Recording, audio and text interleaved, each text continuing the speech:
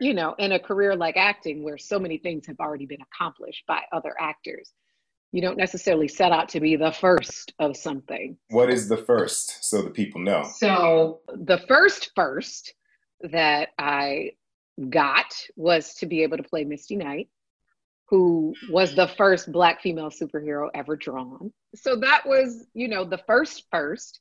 And now to be the first Black woman to lead a show on CBS, which I didn't realize I was the first. Thank you very much. I didn't realize that I was technically the first until maybe 6 months ago. So I had already booked the job, been filming, been working, and somebody does an interview and they're like, as the first Black, I said, really? And I'm like Googling, like, certainly Right. this couldn't be, and so having those as first, that I think my children's children will also be able to look to and be inspired by. Let's Shoot with Pete Chapman is a podcast on directing for anybody that's quite simply ever watched anything. Pete converses with a wide range of fellow directors, writers, actors, showrunners, producers, executives, and more on a journey to determine just what makes a good director and why we'll always need stories. The Director is Pete Chapman's digital studio, built on the pillars of craftsmanship that ensure a unique vision. I'm talking about story, innovation, perspective. Learn more about The Director, and better yet, get your official Director's Chair wear by visiting www.drctr.video. That's drctr.video.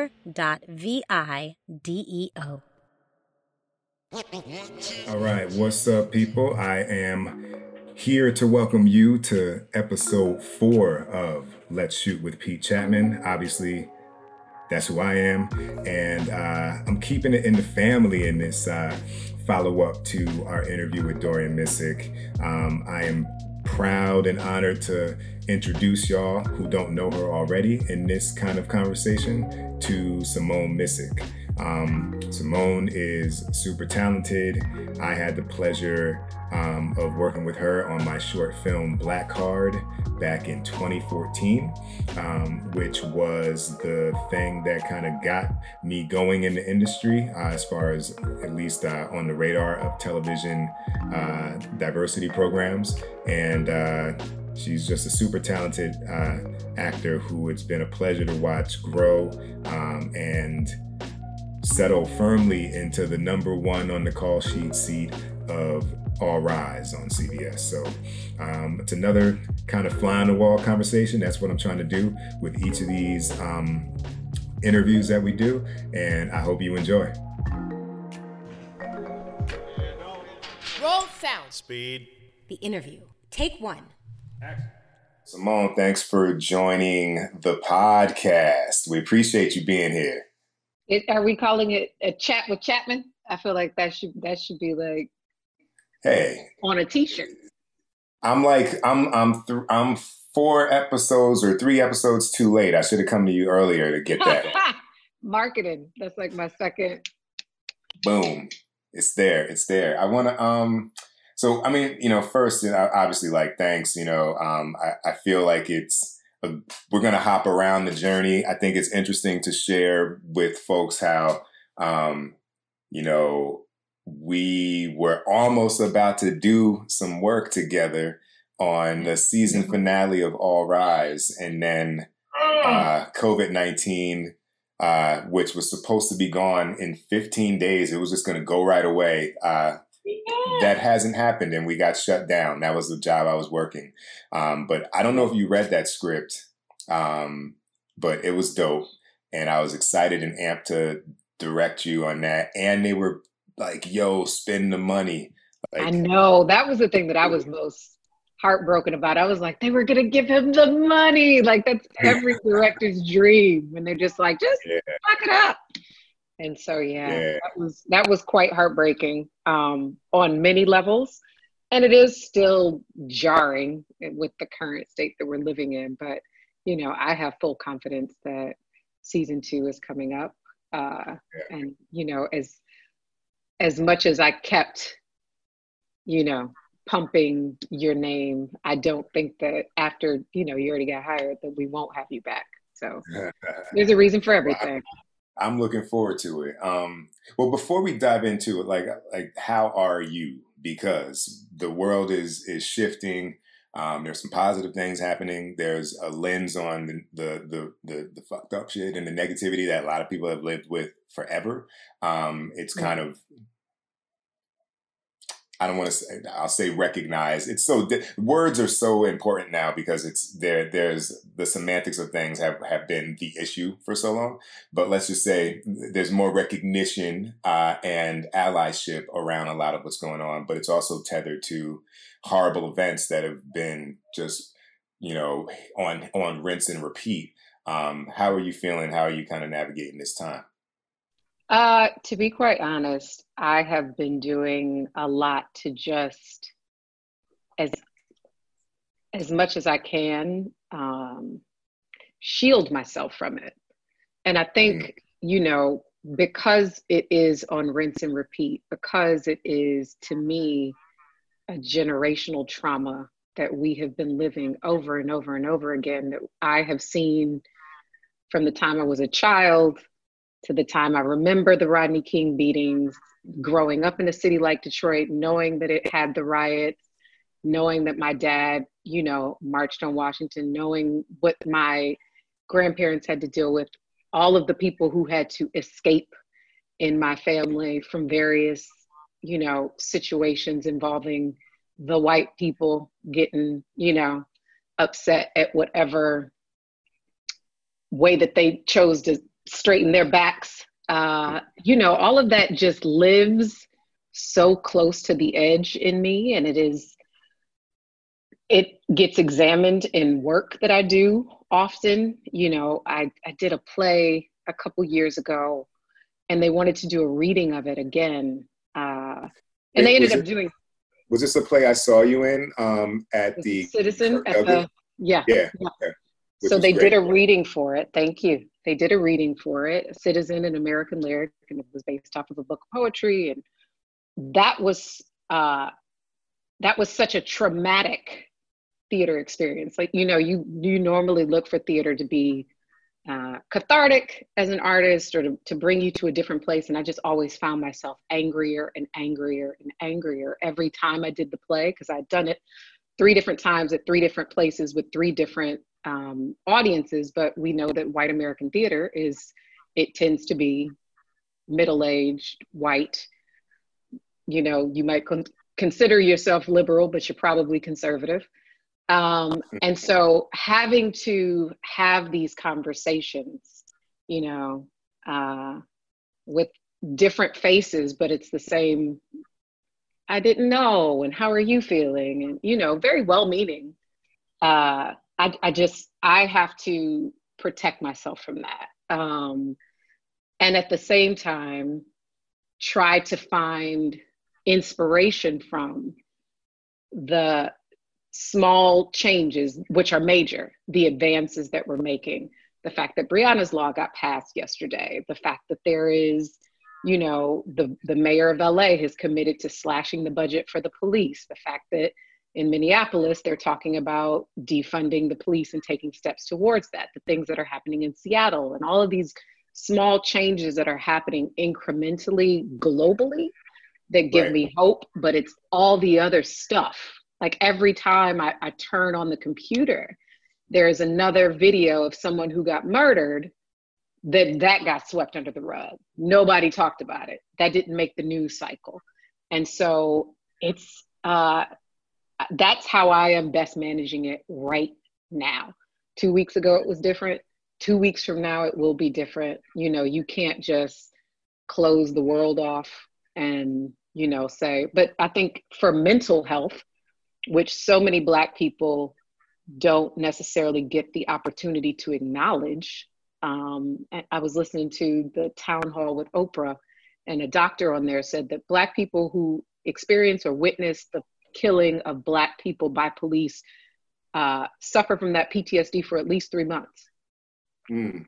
How often are we constantly then resetting the 3-month cycle from that? So you hit on an interesting point, because like I'm constantly as a writer and a director, there's like, you move through life and like you do things and then you kind of hop up to 10,000 feet and recognize it. So like, I'll give you like two examples. I remember when I was living in Newark, New Jersey on like a hood block, right? And when I moved to Jersey City, the day that the lease was signed and I went back to Newark, I was like, holy shit, I'm getting so tense the closer I get to home, because I have to be on high alert because I don't know what is going to pop off. And I lived like that for 8 years. You know what I'm saying? And it was just like, I mean, like I never walked on the sidewalk. I walked in the middle of the street because I like, just for me, like if I'm gonna get into something, you ain't gonna come out and surprise me. You're gonna have to take like 10 steps, my man. And you know what I mean? Like little shit like that, you know? And even yesterday, we were walking the dog and like you have your mask and then the same kind of anxiety you get when you see the cops in the rearview mirror, you know, we're going through fits and starts of, you know, taking the mask on and off. And then like you see the cops and you're like, fuck, should I put my mask on or they're going to fuck with me? Yeah. You know what I mean? Like, and people don't even move through the world like that. So all of that to get to a question, what responsibility do you think storytelling has in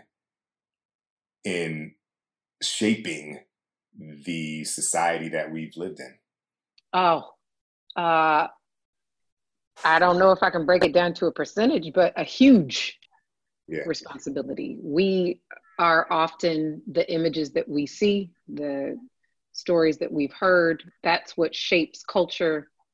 Understanding, bias, different, you know, the way that we subjugate people, all of that is based on the media, television, the movies we see, right? And I believe that, you know, there's always been that debate amongst Black creatives. It's like, I just want to be a storyteller. I just want to be an actor. I just want to be a writer. I just want to be a director. I don't want to be a Black writer, a Black director, a Black artist. And I completely understand where that comes from because it's the desire to be free, but it's also the idea that if one person isn't free, none of us are free, right? And so, yeah, you as the individual can make the decision, like, don't call me a Black actor, just call me an actor. But the fact is, there are a lot of people out there who are being influenced by the images that you put on screen that then make them decide who a whole culture of people are. And although it's unfair, there is nothing about life that is fair. And that is Black, white, brown, yellow, male, female, trans, gay, straight, Muslim, Hebrew, Jew, Gentile, like it doesn't matter. Life isn't fucking fair. And so as heavy as it is, we can't, as a collective, ignore the fact that what is seen on screen is the decision that most people end at with who an entire culture of people are.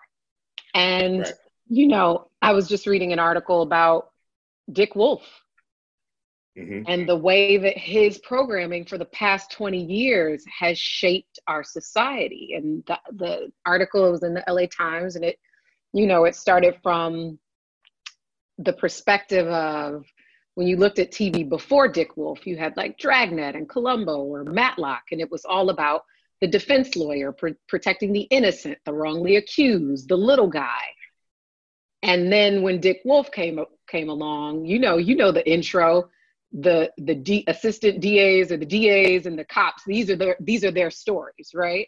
And so the perspective became on the cop, the good cop, the district attorney, the person that is, you know, prosecuting the criminals, which are often Black and brown, or, you know, a certain socioeconomic strata, and yes, the different shows vary on that. But if you look at the diversity or lack thereof in those rooms that he runs for 20 years, how can it be in a city like New York? How can those stories be really diverse if you've got a middle-aged white guy telling you what's going down in Brooklyn, what's happening in Harlem?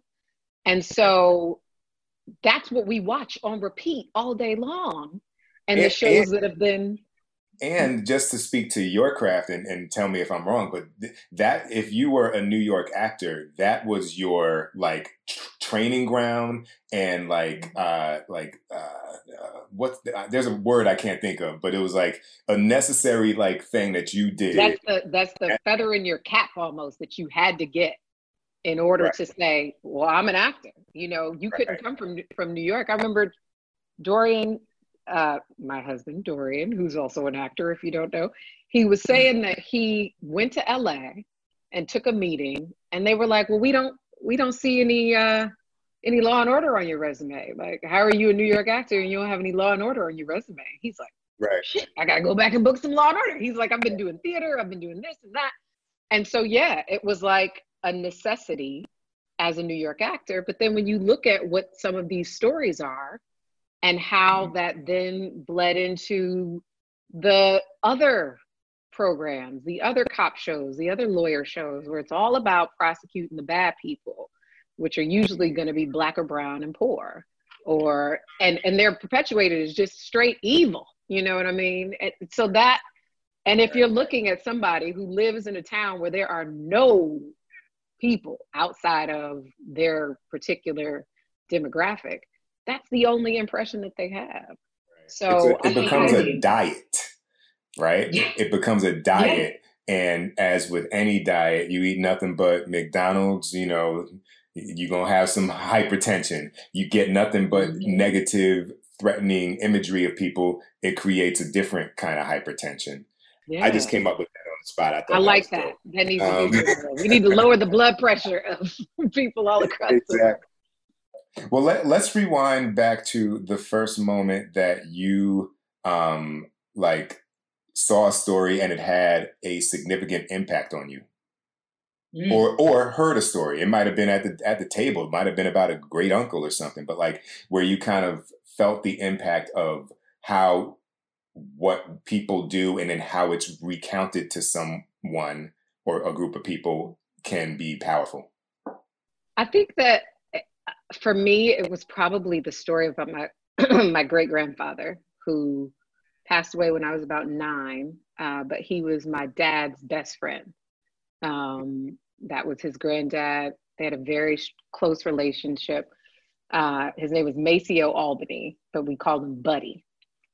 And the thing that I always remember my dad telling me about Buddy when I was growing up, because he lived in DC and we lived in Detroit, so I would only see him like twice a year, was that Buddy was the first Black man to carry mail by train in the United States. And that he was featured in the Smithsonian Museum, but didn't tell anybody in the family. And so it wasn't until after the exhibit was over, they were like, wait, what? What do you mean you were in the Smithsonian? But which was right up the street from them. But that Buddy carried a pistol, and that was empowering for a Black man at that time. And that he had, you know, run-ins trying to do his job with various white people who did not like the idea of a Black man standing up with his back straight. And I just remember this immense sense of pride, like, oh, I've got somebody in my family who actually did something. I've got somebody in my family who accomplished something that other people thought was great. And, you know, I remember that being at a very young age, the idea of how important that was to have someone that I could look at in my family that was considered great on some level, you know, the first of something. And, I just remember how important that is, how important that was, how influential it was, how much pride I had behind it. And it's funny, I've gotten, now that I think about it, I've gotten the blessing of having so many firsts in my career, you know, and never really looked at, I mean, you don't set out, some people do, but, you know, in a career like acting where so many things have already been accomplished by other actors, you don't necessarily set out to be the first of something, you know, and yet these first. What is the first, so the people know? So the first that I got was to be able to play Misty Knight. who was the first Black female superhero ever drawn. So that was a first, that I was the first person to be able to inhabit that character who was also a first, right? Right. And she was animated by two animators, but one of whom was a Black guy from Detroit, my hometown. And she was written to be from Detroit originally and moved to Harlem, which I thought was so interesting because, economy. I want to change the scenery. Exactly. So that was, the first, and now to be the first Black woman to lead a show on CBS, which I didn't realize I was the first. Thank you very much. I didn't realize that I was technically the first until maybe 6 months ago. So I had already booked the job, been filming, been working, and somebody does an interview and they're like, as the first Black, I said, really? And I'm like Googling, like, certainly this couldn't be, And so having those as first, that I think my children's children will also be able to look to and be inspired by, and, hopefully take that up and run with it, to have a sense of pride in something that they have no control over, they didn't make happen. But I mean, think about, the number of people who are set off on a course in life about stuff that they didn't have any hand in doing. And so hopefully this, is not only inspirational to my family, but to other Black and brown kids. Just a quick question. Was the Lola Carmichael character always written to be Black? No. Okay. No, not as I understand it. No. And I mean, not as I've ever heard it. No. And I was actually the last piece of the puzzle. I was the last person to get cast. And if they did not find me, I'm not sure if the show would have made it to the air. And so that, that's right. I think, but I think that it's everything happens the way it's supposed to happen. I think it's a good, reason. It was good for me, but yeah, no. Well, that's dope. I knew those first, but I just recognized, like, I wonder if, I just thought about that. Like, I wonder if that was the way the character had always been written. No. So for you, I'm curious, what was your first image that you then thought, this is. Yeah, it's, it's interesting. I say it all the time. It is the smallest of moments. Before I cleaned up the back of this office, I had a bunch of Air Jordans over there because I'm stereotypical and I'm doing my part. and so in Do the Right Thing, when Bugging Out got his Jordan scuffed, and was like that was the first moment. That was 1989, so I'm 12 years old. I haven't seen many movies, right? Like, if I were to go through the Rolodex of movies in my life, by that time I've probably seen, I'm making this up, maybe 15. Like really, how many did you see? You saw E.T., you saw, and so I remember looking at that and I was like, yo, that happens to me. Yeah. That's how I feel about that. Because I had finally, it took years of begging, and I was finally just made to shut up by some Jordans that probably, made us not eat the way we would for like a week or two. You know what I mean? Right. And I was just like, man, like the moment of seeing myself on screen and being able to say, wow, I'm reflected. There's a mirror, and also, like, I was always a bit of a storyteller. Like, I used to like creative writing, and then I was rapping, you know what I mean? And it was just kind of like, this is an opportunity to, this was a moment that propelled me forward in finding value in the things that I thought about. So, and you need that. That's why it's super important that people see a character like Lola as a judge, or, my wife, Kelly, little girls dress up as Maggie Pierce for Halloween. Which is so dope. You know what I'm saying? Like, Yeah. so you can't, like, this idea that representation doesn't matter. And I don't think people say it as an idea, but there's maybe not a cosign in the value of it. Folks are very much aware of the value of representation. It's just, who are they willing to pass it to? How'd you get your start? How did I get my start? I mean, let's see. I minored in theater at Howard, which was a huge kind of a leap for me. I started out as an English major. Always knew I wanted to be an actor. I was too scared to go after it, to go full throttle going into college, because I knew that it was the one thing that I really wanted to do, and yet had no pathway for it. Hadn't done it in high school. You know, you always have those kids who are like, well, I'm in drama. And I was like, they're lames. So I just played sports and played music. I was a violinist and I played basketball, ran track, and didn't tell anybody in my super supportive ass family that I wanted to be an actor. I was just like, but you want to talk about always. Think about not having multiple representative images created the potential for someone of your talent, and someone out there right now won't make that pivot that you made. Yeah. You know what I'm saying? And so, like, anyhow, I'm just. No, I mean, I think that that's a huge part of it. I knew how to become a professional athlete if that's what I wanted. I knew how to become a professional violinist if that's what I wanted. But I didn't know anyone who was an actor. And even though by that time, I mean, we're talking about 1999, 2000, when I went to college, you've got plenty of TV shows, you've got plenty of movies. You know, this is during what I call the Black Renaissance, where you had The Best Man, The Wood, you had all the TV shows. This was post A Different World and The Cosby Show, and now you're in the, Black sitcom and even some Black dramas. It was still like, that's so far away.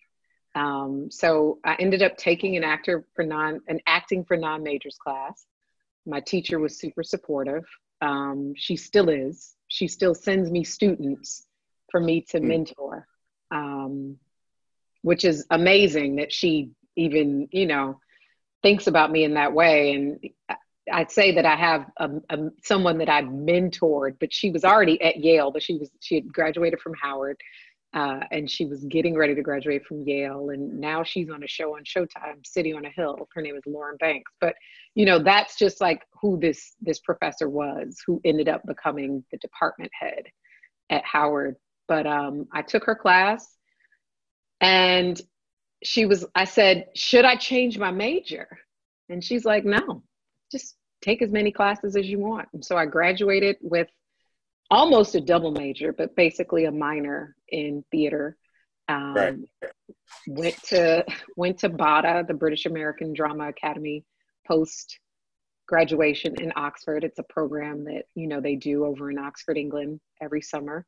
I have tons of people who reach out to me about that. Like, should I do it? Did you have a good experience? Which I did. And I met some great artists, 3 of whom went on to do and are still doing great things. One of whom, Nelson Ellis, who played Lafayette on True Blood and, was a phenomenal artist who's no longer with us. And I have another friend named Ngozi, who's a phenomenal playwright and actor. She's had her work produced all over the country. And then another friend named Ryder Doyle, who is a writer on a show that he created on Netflix and produced called Bonded, about this guy who's like the roommate to a BDSM dominatrix. And it's like a comedy, and it's so fitting for him to have written this. He's also on this show called Barry. But, those are the 3 people that I was like the coolest with, the tightest with, and they have went on to do great things. And so post BADA, moved back home, saved money, moved to LA, and for 10 years did everything from waiting tables and cocktail waitressing, delivering laundry, auditioning. And then, stuff started to happen. Let me ask you, what skills did you learn from those side jobs? Because I often say, like, one of my favorite, I pumped gas for 2 years. Oh, yeah. New Jersey. In Jersey, you can't pump your own gas. You can't pump your own gas in New Jersey. And so my girlfriend at the time, her father owned a gas station. And so I would come home from NYU every weekend and pump gas. And it was mostly to get some pocket change. I have many worldly possessions, and to kick it with her. Except for your Jordans. Except my Jordans, And so I learned I learned things there that I think make me a better director. I learned how people view different people based off of where they assume they fit into the hierarchy of life. I didn't love that job, but now when I go somewhere, man, I'm like, hey, what's up, Mr. Janitor? You know what I mean? Yo, thank you. Like, what kind of things did you learn as you journeyed through what you got to do to stay afloat in pursuit of the dream? God, so many intangibles, honestly. It wasn't that, I learned anything new in terms of the way that people are or human behavior is, or, these are all things that I just observed and witnessed that kind of live in me as an artist, that I can then say, oh, I know who this character is, or I know people like this kind of person. But I waited tables everywhere from the Cheesecake Factory to Katana to Katsuya to the Montage. That was my last table waiting job in LA. The Montage Beverly Hills, and that was full of some crazy. You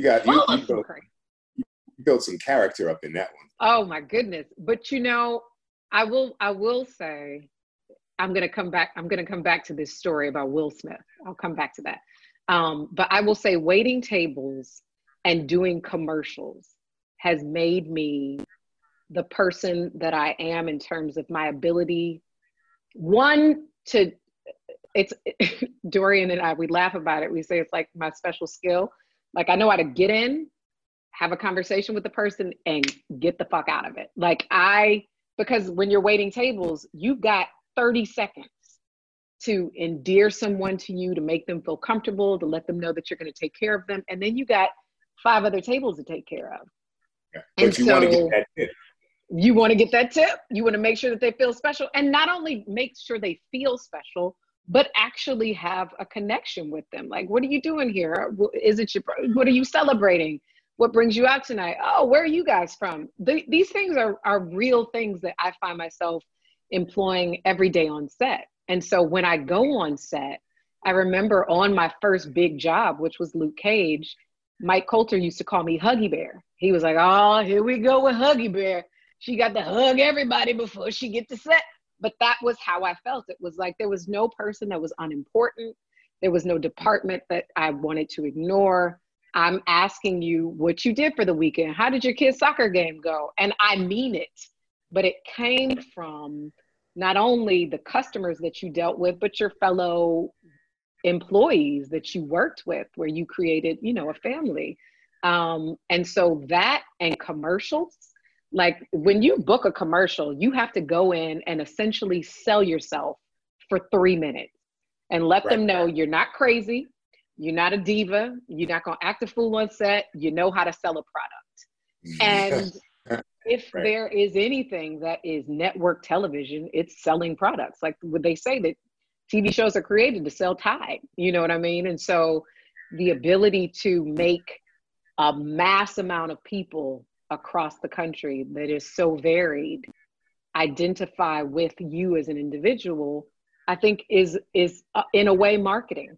And obviously I'm not approaching the work thinking, how do I sell this Tide? Or how do I, let this person feel good about me? That's not how it is. But I think that it is something that has filtered its way into something in some way. Well, I wanted to know, because I feel like there is a responsibility in being number one on a call sheet that is best realized by someone who understands how to work a room. And I think that I feel like there are these things that kind of get negative connotations. So like I often talk to people and I'm like, it's not networking, it's nurturing, right? Like find a real connection to this person, have a genuine interest in their success, and leave a wake of just good vibes behind you. I was talking to Kelly again last night, and I was like, I was talking to some other directors, and I was like, they're like, oh, well, how do you, I'm like, I'm going through all these meetings and nothing's happening. I'm like, yo, like, I used to be you. I'm going to tell you something and you're not going to feel like it's an answer. But I feel like your expectation is fucking you up, because you just have to be a boat moving through this industry. People have to know where you want to dock it. So for me, it was like, know that I want to do half-hour single camera comedies, because that was my first target. So I could do that and then transition to a show like yours, right? But like, just leave a wake as your boat is just out there looking for a dock of like, yo, that boat's nice. That boat runs well. Yo, I got on the boat for 10 minutes. Yo, they had like cool food and shit. Like it was good vibes. and there, when a spot opens up at the dock, like I think we should put that boat here. And you get 300 people, 10, 20, whatever amount of people to feel that way about your boat, you will dock that boat.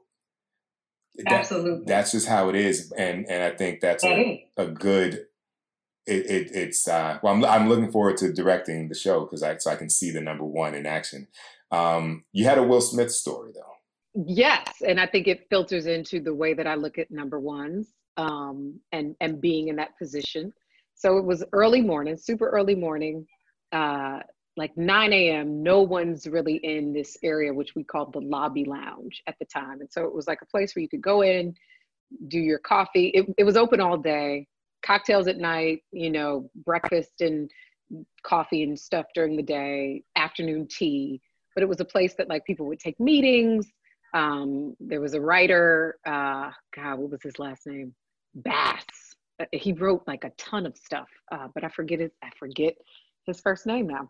But anyway, he made that his writer's room. So he and his assistant would come in and just prop up all day and just drink coffees and cappuccinos and be in there. And so one day in walks Will Smith and Tom Cruise.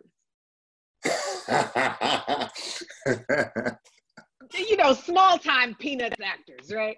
And they're taking wait, I imagine you did like a quintuple take. It was like, what the fuck is happening? Because it was also early, right? And I knew that there was a private meeting in the back room, but I didn't know who it was, and so they walk in, and I watch Will Smith from what is like the back corner of the room, the back east corner of the room, walk all the way to the southwest corner of the room, and every person that was in there, hey, how you doing, Will? Nice to meet you. Hey, how you doing, Will? Nice to meet you. And Tom was like, oh shit, we're doing this. Hey, Tom. Hey, I'm Tom. And he was like, what the fuck? I didn't know we were shaking hands, Will. But how many times do you meet people who are not name famous? And you go, hey, Pete Chapman, nice to meet you. Hey, nice to meet you, Pete. And you're like, what the fuck is your name? Like, are you not going to introduce yourself? Do you just assume that I know who you are? And the fact that this man was who and is still who he is at this, extremely high level of fame, popularity, notoriety, recognition, and still thought it important to go and say hello to every single person in the room. Right. That was for me such a wonderful visual, because so often, like I said, I come across people who are just like, they think their shit don't stink. And you're like, yeah, but it do, you know what I mean? And not in like you're nothing, but in a way that we are all human beings. And so that's the way that I try to operate on set. It's like, we are all here to do a job. My background actors to me are just as important as my cast members. I don't want anybody being treated wrong, disrespected, treated as a human prop. And, you know, thankfully, we have a set that operates with so much kindness that you never hear anybody yelling. And I remember our executive producer, Michael Robin, he was like, that's just not something that I allow on my show. There's no reason why you should be yelling at your grip department or your lighting department or your background actors for that matter. And so when we hear people curse, even though I curse like a sailor, but even when you hear people curse, you're like, who let the gate in? Like, who opened the gate? Who let these people in? Because it's such a set of like respect and kindness and love. And I think that, you know, if I came in there, I've only had 6 hours of sleep.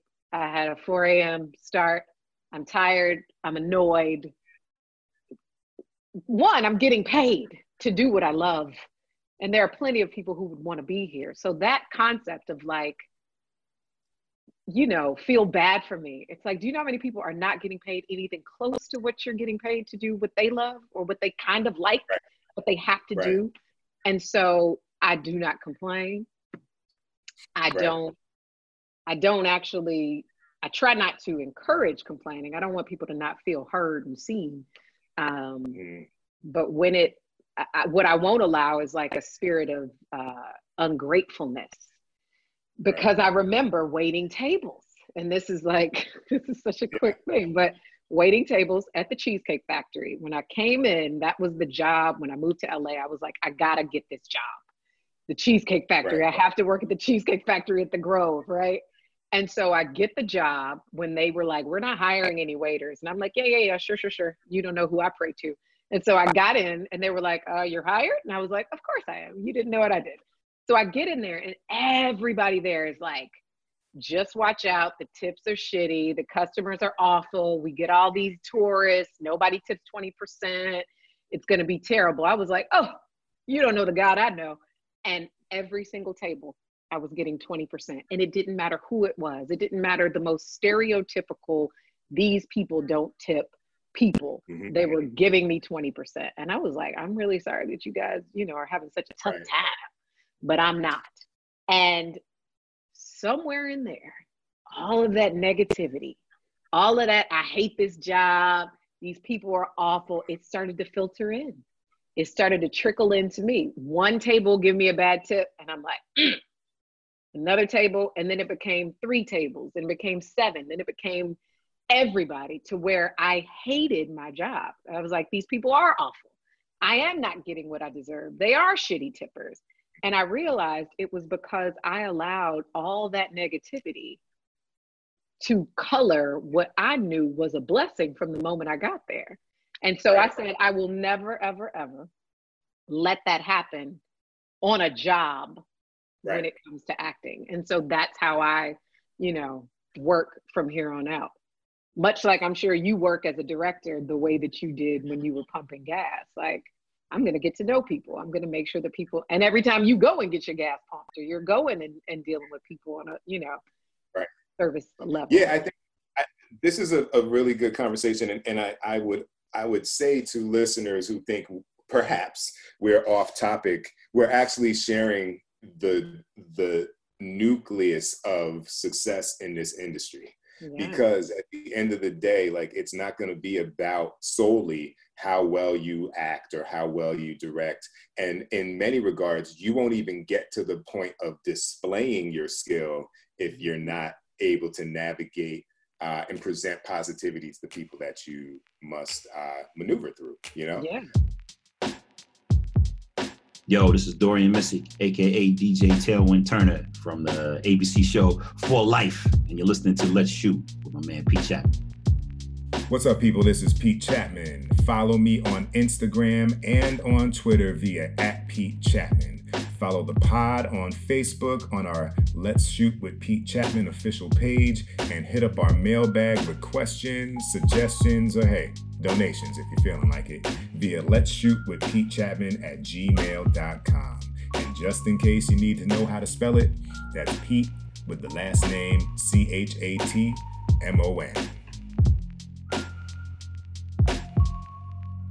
to Succeed as a Creative Professional is Pete Chapman's upcoming book about his journey as a director.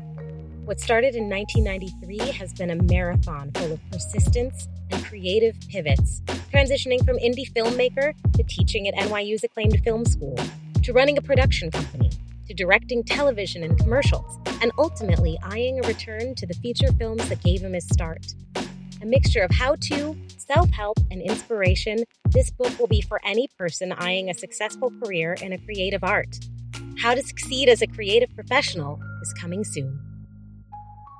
So I want to, I guess I'll hop to 2014, 15? yeah, 15, maybe, okay. We make Black Card, 2014. 2014. Yeah, I think we shot it at the end of 14. And November. So November. Cold. It was cold. It was great. I had most of the cast, but I hadn't really gotten to meet you like thoroughly. And I remember when y'all got married, like I ain't had no money to go to Bahamas, you know what I'm saying? So I was like, I love them photos, I saw y'all jump the broom. But I was looking for someone to play that character, and Dorian was like, yo, Simone. And I was like, you sure, man? Like, I don't mean to ask it like that, but like, no, I remember being so nervous.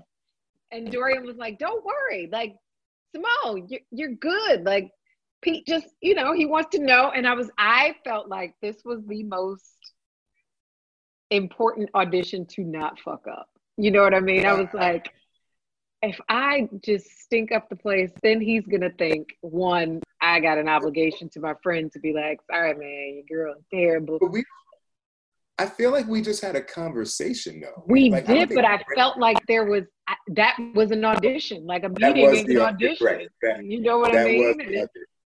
And I feel like I had to send over some stuff. I feel like there was I had to send over. There was a short film called Voiceover, if I'm not mistaken, that I watched. Voicemail. Okay. Yeah. And I was like, okay, like I'm looking for the nuance. I'm looking for like a sensibility. And then this is great for directors too. Like a lot of times you're going to cast people, particularly when I did my feature, wasn't nobody fucking auditioning for me. I was the person with the least experience. So I basically, I either had to outright offer the job, or for people who weren't like Hill Harper and Zoe Saldana or Frankie, like I might get a coffee. And in that coffee, I'm actually auditioning mostly for like, do you get what's happening on the page? And are you connected to the themes of the material? But also like, are you going to try and play me like on set? Like, are you going to treat me like shit? Like there's one person, and maybe one day I'll give her name, but she's a Broadway actress, Black female, kind of legendary. I already know what you're talking about. And I was like, wow, this how you going to be like over tea? This is you? You know what I'm saying? And I was like, cool, that's great, because now I know. And as much as exposure as maybe she could have brought to the role, it would have fucking been horrible. You know what I'm saying? And that is an audition as well. I'm curious, how do you as a director feel about offer only? Because I know how I as an actor feel about it, and it's probably not the way 90% of actors feel about it, but how do you feel about it? I feel that I can look at enough of your work, because that's my job, and get a sense of like how you manipulate, and I don't mean that negatively, how you manipulate moments, right? So like, do you, like some actors you can look at and be like, oh, you have a set of tools that you just go to that are like fucking knee jerk, and you think that means listening when you make that face. You know what I mean? And then there's folks the jaw clench. Yeah, the jaw. The lip quiver. Yeah. There are all kinds of tricks. We all have tells. I mean, that's just human behavior. It's human behavior. Right. But I know what you mean. But you can look and you'd be like, okay, you just going back to the bag. And then there's folks where you're like, okay, I see what you're doing here. And if you look at enough, it starts sounding pompous, but fuck it. If you understand what can happen with a moment, how it's really about little decisions that mean everything, then I think you get to a point where you can watch enough of someone's work and get a sense of what they are doing. I think if you only see it in one or two things, like you might have fallen into a harder to read scenario because maybe they just had some super dope direction and didn't agree with what they did, but it just happened twice, right? But I think you're kind of like looking for that. And then, so I get the offer only, but I feel like at a minimum, folks need to have a conversation to connect and to talk thematically, particularly because a lot of the things that I want to try and do are like tonal tightropes. And it's like, can you find a joke in that moment, but not play the joke? And can you, like, you know what I mean? Like, do you understand the politics underneath that? And so for our conversation on Black Card, it was clear rather that was beyond anchored in your wheelhouse. It was something that you would excel at and elevate because there's so many things going on underneath for that character. Yeah. I mean, that was such a great experience. It was so great. And I think that what was funny was what Dorian and I worked on in our portion of it. And then when you saw how everything else came together and was layered with all the other characters, like, oh, the damn, what was the group? The commission. They were like, the commission. God, the moment with Steven when he's like throwing the kale and the guys, like there was just so much in it that was so genius and brilliant and just well done, man. It was just so well done that I was happy to be a part of, you know, that kind of storytelling that I just didn't see that often, you know, when it came to people that look like me, like that kind of, you know, dark comedy in a way, political commentary, social commentary, what is Blackness, like all of those things that I'm sure we've all had to either explain to somebody or experience or, you know, talk about at a dinner party. All of those things. It was so well done. It was so smart. And it was a lot of fun to be a part of. But I remember just being terrified. Like, don't fuck this up. Don't fuck this up. Don't fuck this up. It's so funny, man. It's interesting hearing those things. You know what I mean? I remember when I did my first short with Dorian. Now we're talking 1997, and a friend who was producing told me, I think because you know, everything's by hook or crook, ain't no money, and the call time was super early, so I think he had to crash at her place so we could coordinate all the morning like pickups. And she said, yeah, he was practicing the lines in the shower. I could hear him running the lines, and I was like, yo, that's what's up. And literally like that, I was like, yo, somebody out here practicing my lines, you know, like. And literally, man, I mean, we've done so many things together, everything, and gonna continue. So let's kind of fast forward to All Rise, and you know, you've had such an interesting journey from kind of pushing down this desire to be an actor to navigating theater and all of the politics there, I'm sure, and then really kind of because, well, let me ask you, was Black Card like and Voicemail, were those like your first kind of filmed things? No, so I had, interestingly enough, as an undergrad at Howard, I did a grad student's thesis. He did a full-length feature, and that was my first movie experience. And you know, it was kind of like, I'm in college, this is great, I get to be an actor. And I remember, oh God, that It was billed as like the male Sex in the City, which I think every Black man was trying to make for like a decade. Because I remember when I met Dorian, he was working on Lenox Avenue, which was billed as the male Sex in the City. So I was like, y'all just been trying to do this shit for a long ass time. But that was my first experience, and I remember feeling used by that particular project. The character was someone that one of the guys was dating or on a date with. And the joke of it was that he was drunk and my character wasn't. And he was poking my boob and saying like Pisces. And I'm like, what the fuck is this? And I remember just not feeling good about it. Like that was the joke.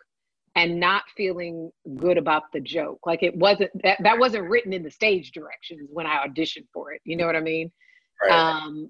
And I remember my grandparents came because, you know, I'm at Howard, so I'm in DC, and they came and I was like so embarrassed. Like my granddad is watching somebody poking my boob in a movie. What the fuck is this? But that was my first, you know, film experience. And then I ended up, when I moved to LA, I booked a film called The Road to Sundance.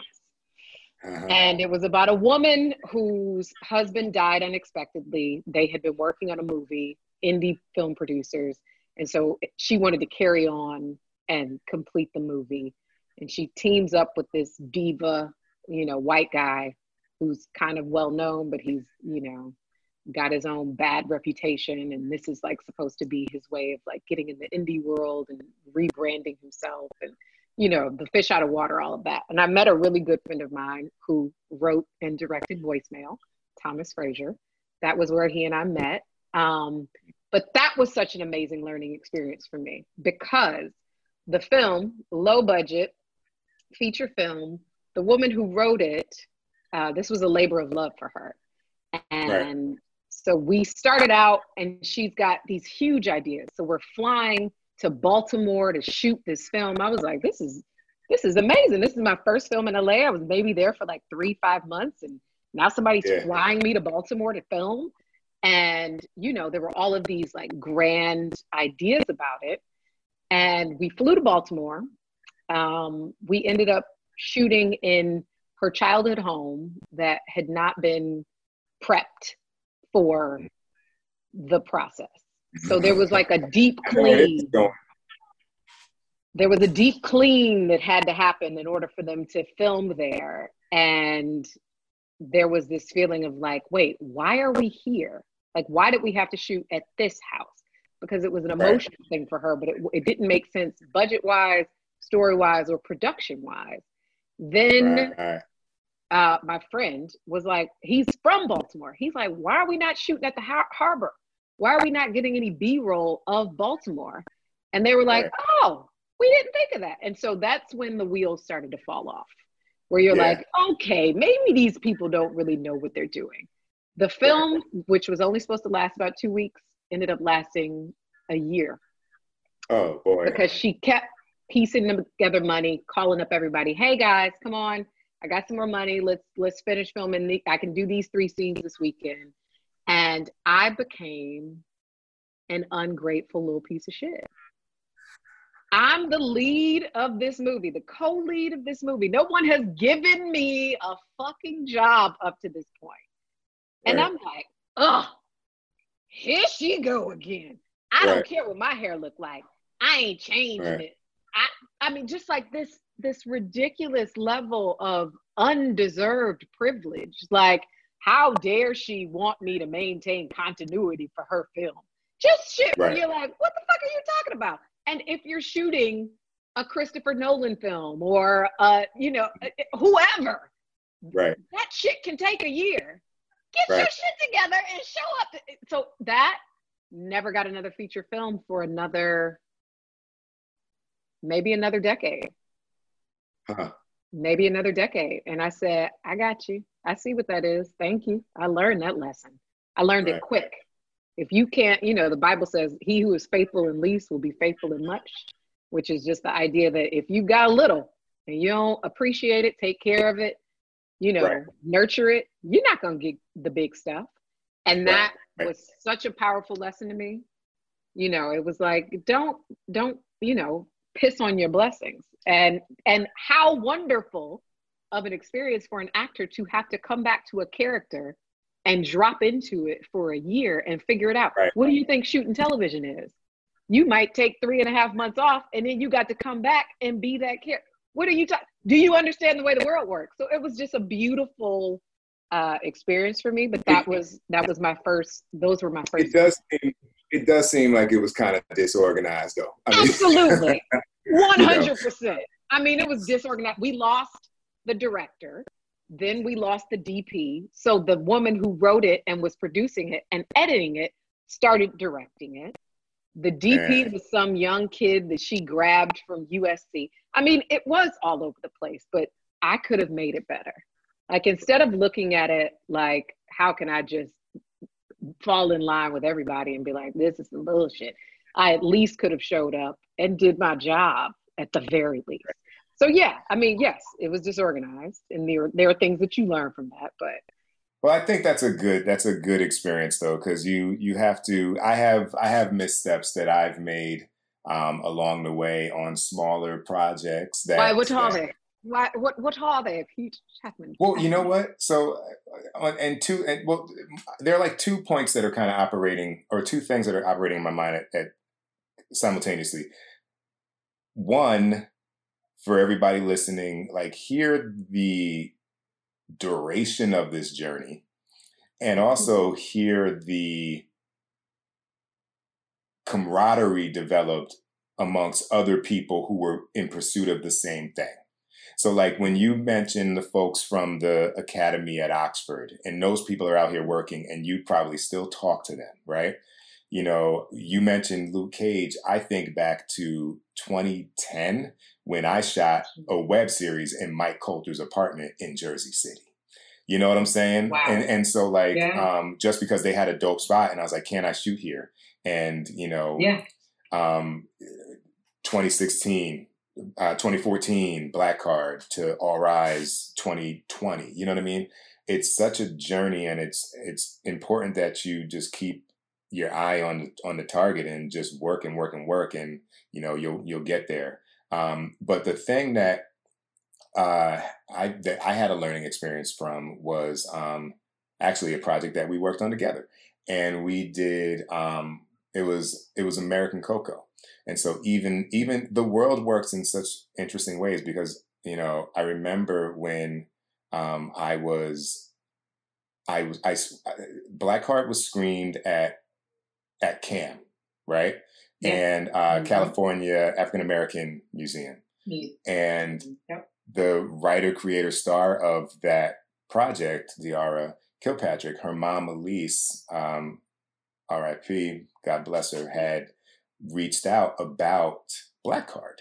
And so I sent her the film, and then it didn't get there, so I ended up having to resend it. But we had like a nice convo, and I don't know that that's the connection to come. And I don't know if you ever spoke to Diara as well, but then I ended up directing American Cocoa, and then you're in that as well. Yeah, we did.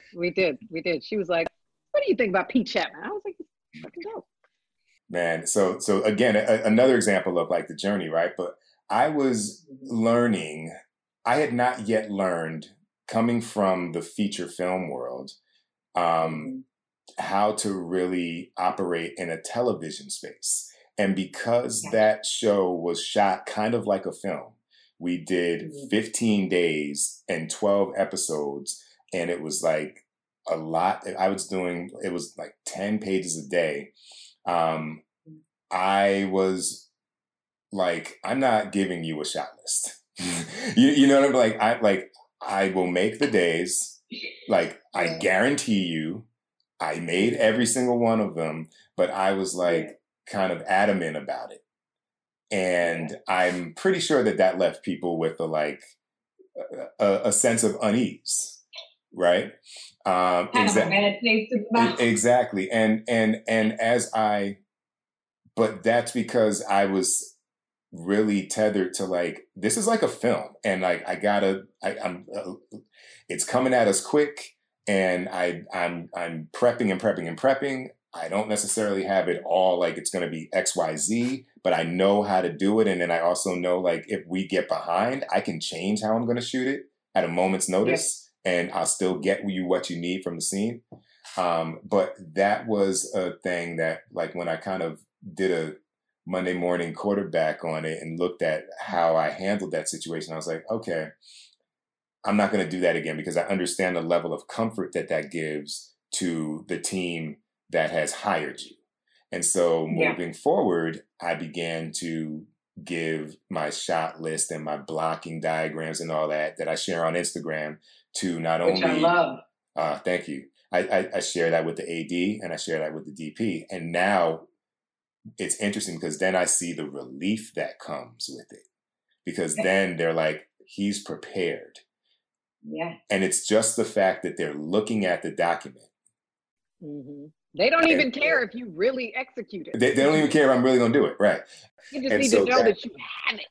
That was an important education for me. And what's interesting now is that, you know, when I did Silicon Valley, nobody asked me for anything, because now they're like, he knows what he's doing.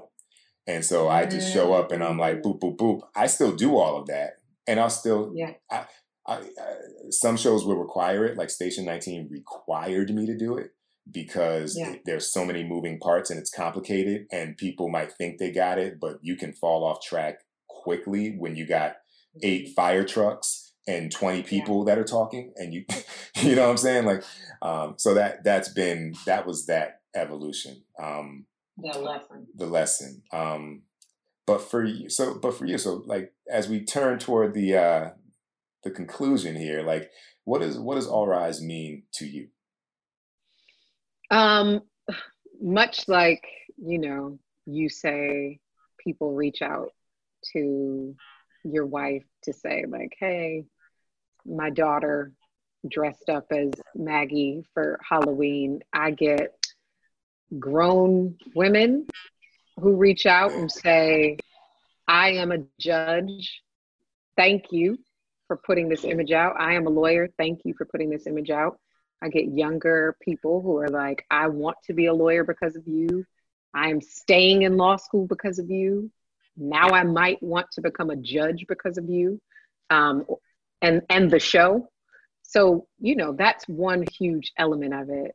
I think that, you know, when it's all said and done and we look back at this show, whatever it is right now in the zeitgeist, what it will be later on, I hope, is the beginning of telling multicultural stories and not, I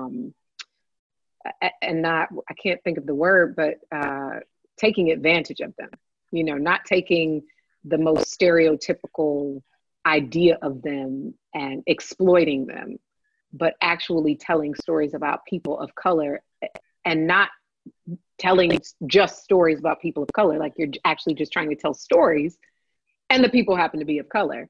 And so you'll get an idea about that particular culture, that community, that background, because you're just telling a good story. For me, it is the culmination of everything in my career that has prepared me for this thus far. You know, I have gotten to play strong women who work, you know, in the legal system or the justice system. You know, Misty Knight was a cop. Being able to be on Altered Carbon and play, you know, a bounty hunter, another strong character. And now I'm playing another strong character and playing a judge. That's amazing. But then to be able to weave in the comedy that has been so important in my career for so long. And when I think about all those commercials, you know, it was always a funny commercial. Like, I was always getting paid to be funny. And yet I remember my dad was like, I forget, it was after a short film that I did. And he was like, you really need to get back into comedy. And I was like, oh, Dad, shut up. But that seed was like, yeah, I do. Like, that is what I love. That is what I fell in love with as a kid, watching sitcoms.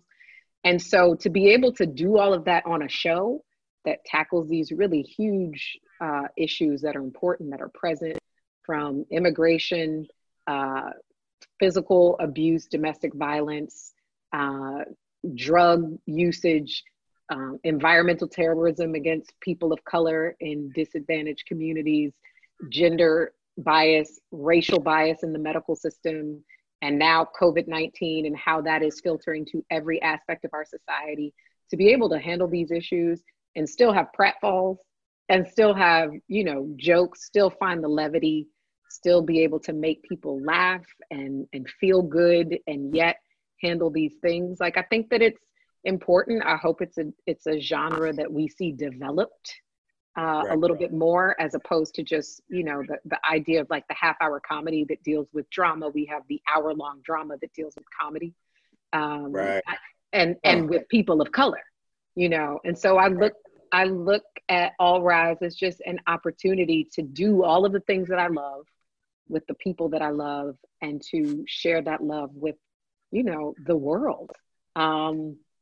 And it's amazing. It really is. Like, I'm so thankful and blessed to be able to have fans all over the world who are like, man, I loved you as Misty Knight, and I really like this show now.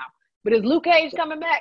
You know what I mean? Like, it's a great thing to be able to have had just these really, outstanding opportunities, and that they're not passing me by. I'm not looking up and I'm like, fuck, I just really didn't appreciate that. Like, I appreciate every single day that I get to go to work and, tell these stories. And so, that's where All Rise is for me and in my heart. And I hope that we can do it for a good amount of time, and continue to see more directors of color work, more female directors work, more writers of color, more female writers work, and get more actors on the screen who are not just the same people that you see on the same shows, but that we're actually taking a chance and casting outside of the box, and casting people. We would bring characters on, and I will have read it in the script, and I'm like, oh, that person's gonna be white, and then they'll show up and it'll be a woman, and it'll be like a Latinx woman, and I'm like, yeah. I see that happening. So, I just enjoy this process. It's fast and furious and unforgiving as television is, especially 22 episodes of television. I think that this one is an important one. So in closing, any final kind of words of wisdom that you would want to share with, that up and coming storyteller? Because whether it's they're an actor or a director, like, I feel like maybe there's a universal kind of principle or that is worth imparting from your journey. I think about a couple different visuals that I often had when I was working, striving, waiting. Dorian and I would joke that it felt like pissing in the ocean. And it's not. There was another one that kind of related back to your boat analogy, which is send out improper ships. We always feel like it has to be perfect. It has to be, thoroughly furnished. Everything has to be on it. It's got to be just right. And it's like, just send out the ships, man. Just send them out. And somebody is going to let your boat dock on their pier. You know what I mean? Like, just send it out. And the other thing is just another thing is be nice. Yeah. You never know who you might work for. The person that you treated like shit might be the person that helps you get your next job. It might be the person who says, no. It might be the person who says, yeah, take a chance on that guy. I remember that. I got a good feeling about that person. I don't know what it is. And so because as you've pointed out, so many people have worked with so many people where we find ourselves, it's like these circles that just keep crossing over. And you got to be nice to everybody on the way up, because you might see them on the way down. And you better be happy when you do, and they better be happy to see you. And then the other thing is, like, honestly, never give up. Like, my family, we affectionately say I was a 10-year overnight success. The people, they were like, where did she come from? And I was like, I was probably your server at the Cheesecake Factory, and it came from, thankfully, my husband and my family just continuing to impart in me to not give up, that it was going to happen, that I was talented. And thankfully I had that tribe around me who poured into me positivity and prayer and love. But at a certain point, it had to come from within as well, to know like, no, this is what I'm supposed to do. It's not happening in the timetable that I thought, but if I don't give up, it will happen. And I'm seeing friends of mine, people that I was on the, on the circuit with, struggling, trying to get jobs with, who are now, leads of shows, recurrings on shows, working, directing. I mean, you know what I mean? Look at what has happened for your career just in the past 5, 6 years when it comes to directing.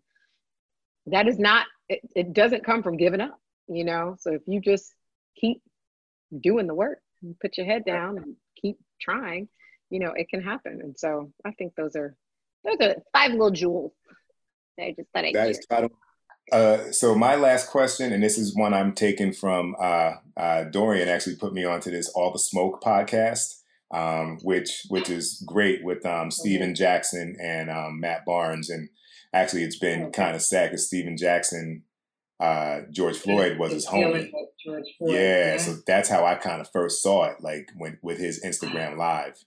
When he was like, I gotta wake up to this bullshit, And but one thing that they do is they ask, who do you think should be our next guest on Let's Shoot with Pete Chapman? And then if you happen to know that person, can you make that happen?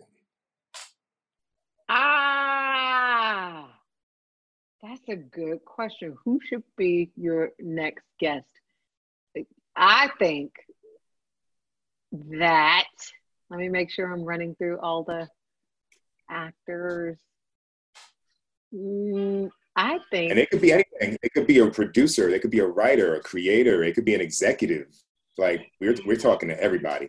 I think I'm gonna say Cheo Hodari Coker. All right. And I could definitely do the introduction, but I think Cheo is a brilliant mind, wonderful human being. He's got an interesting journey from being a journalist and a writer to being a showrunner and, show creator. Well, I know Cheo. I was, my sister's very good friends, and I'm friends with his cousins from Montclair. But if you put that little seed in there, I can come on, man. You know how it is. Me. All right. Well, I got you. Simone Missick, thank you for joining the podcast and for being so open with your journey and for sharing your pearls with the people listening. Thank you, Pete.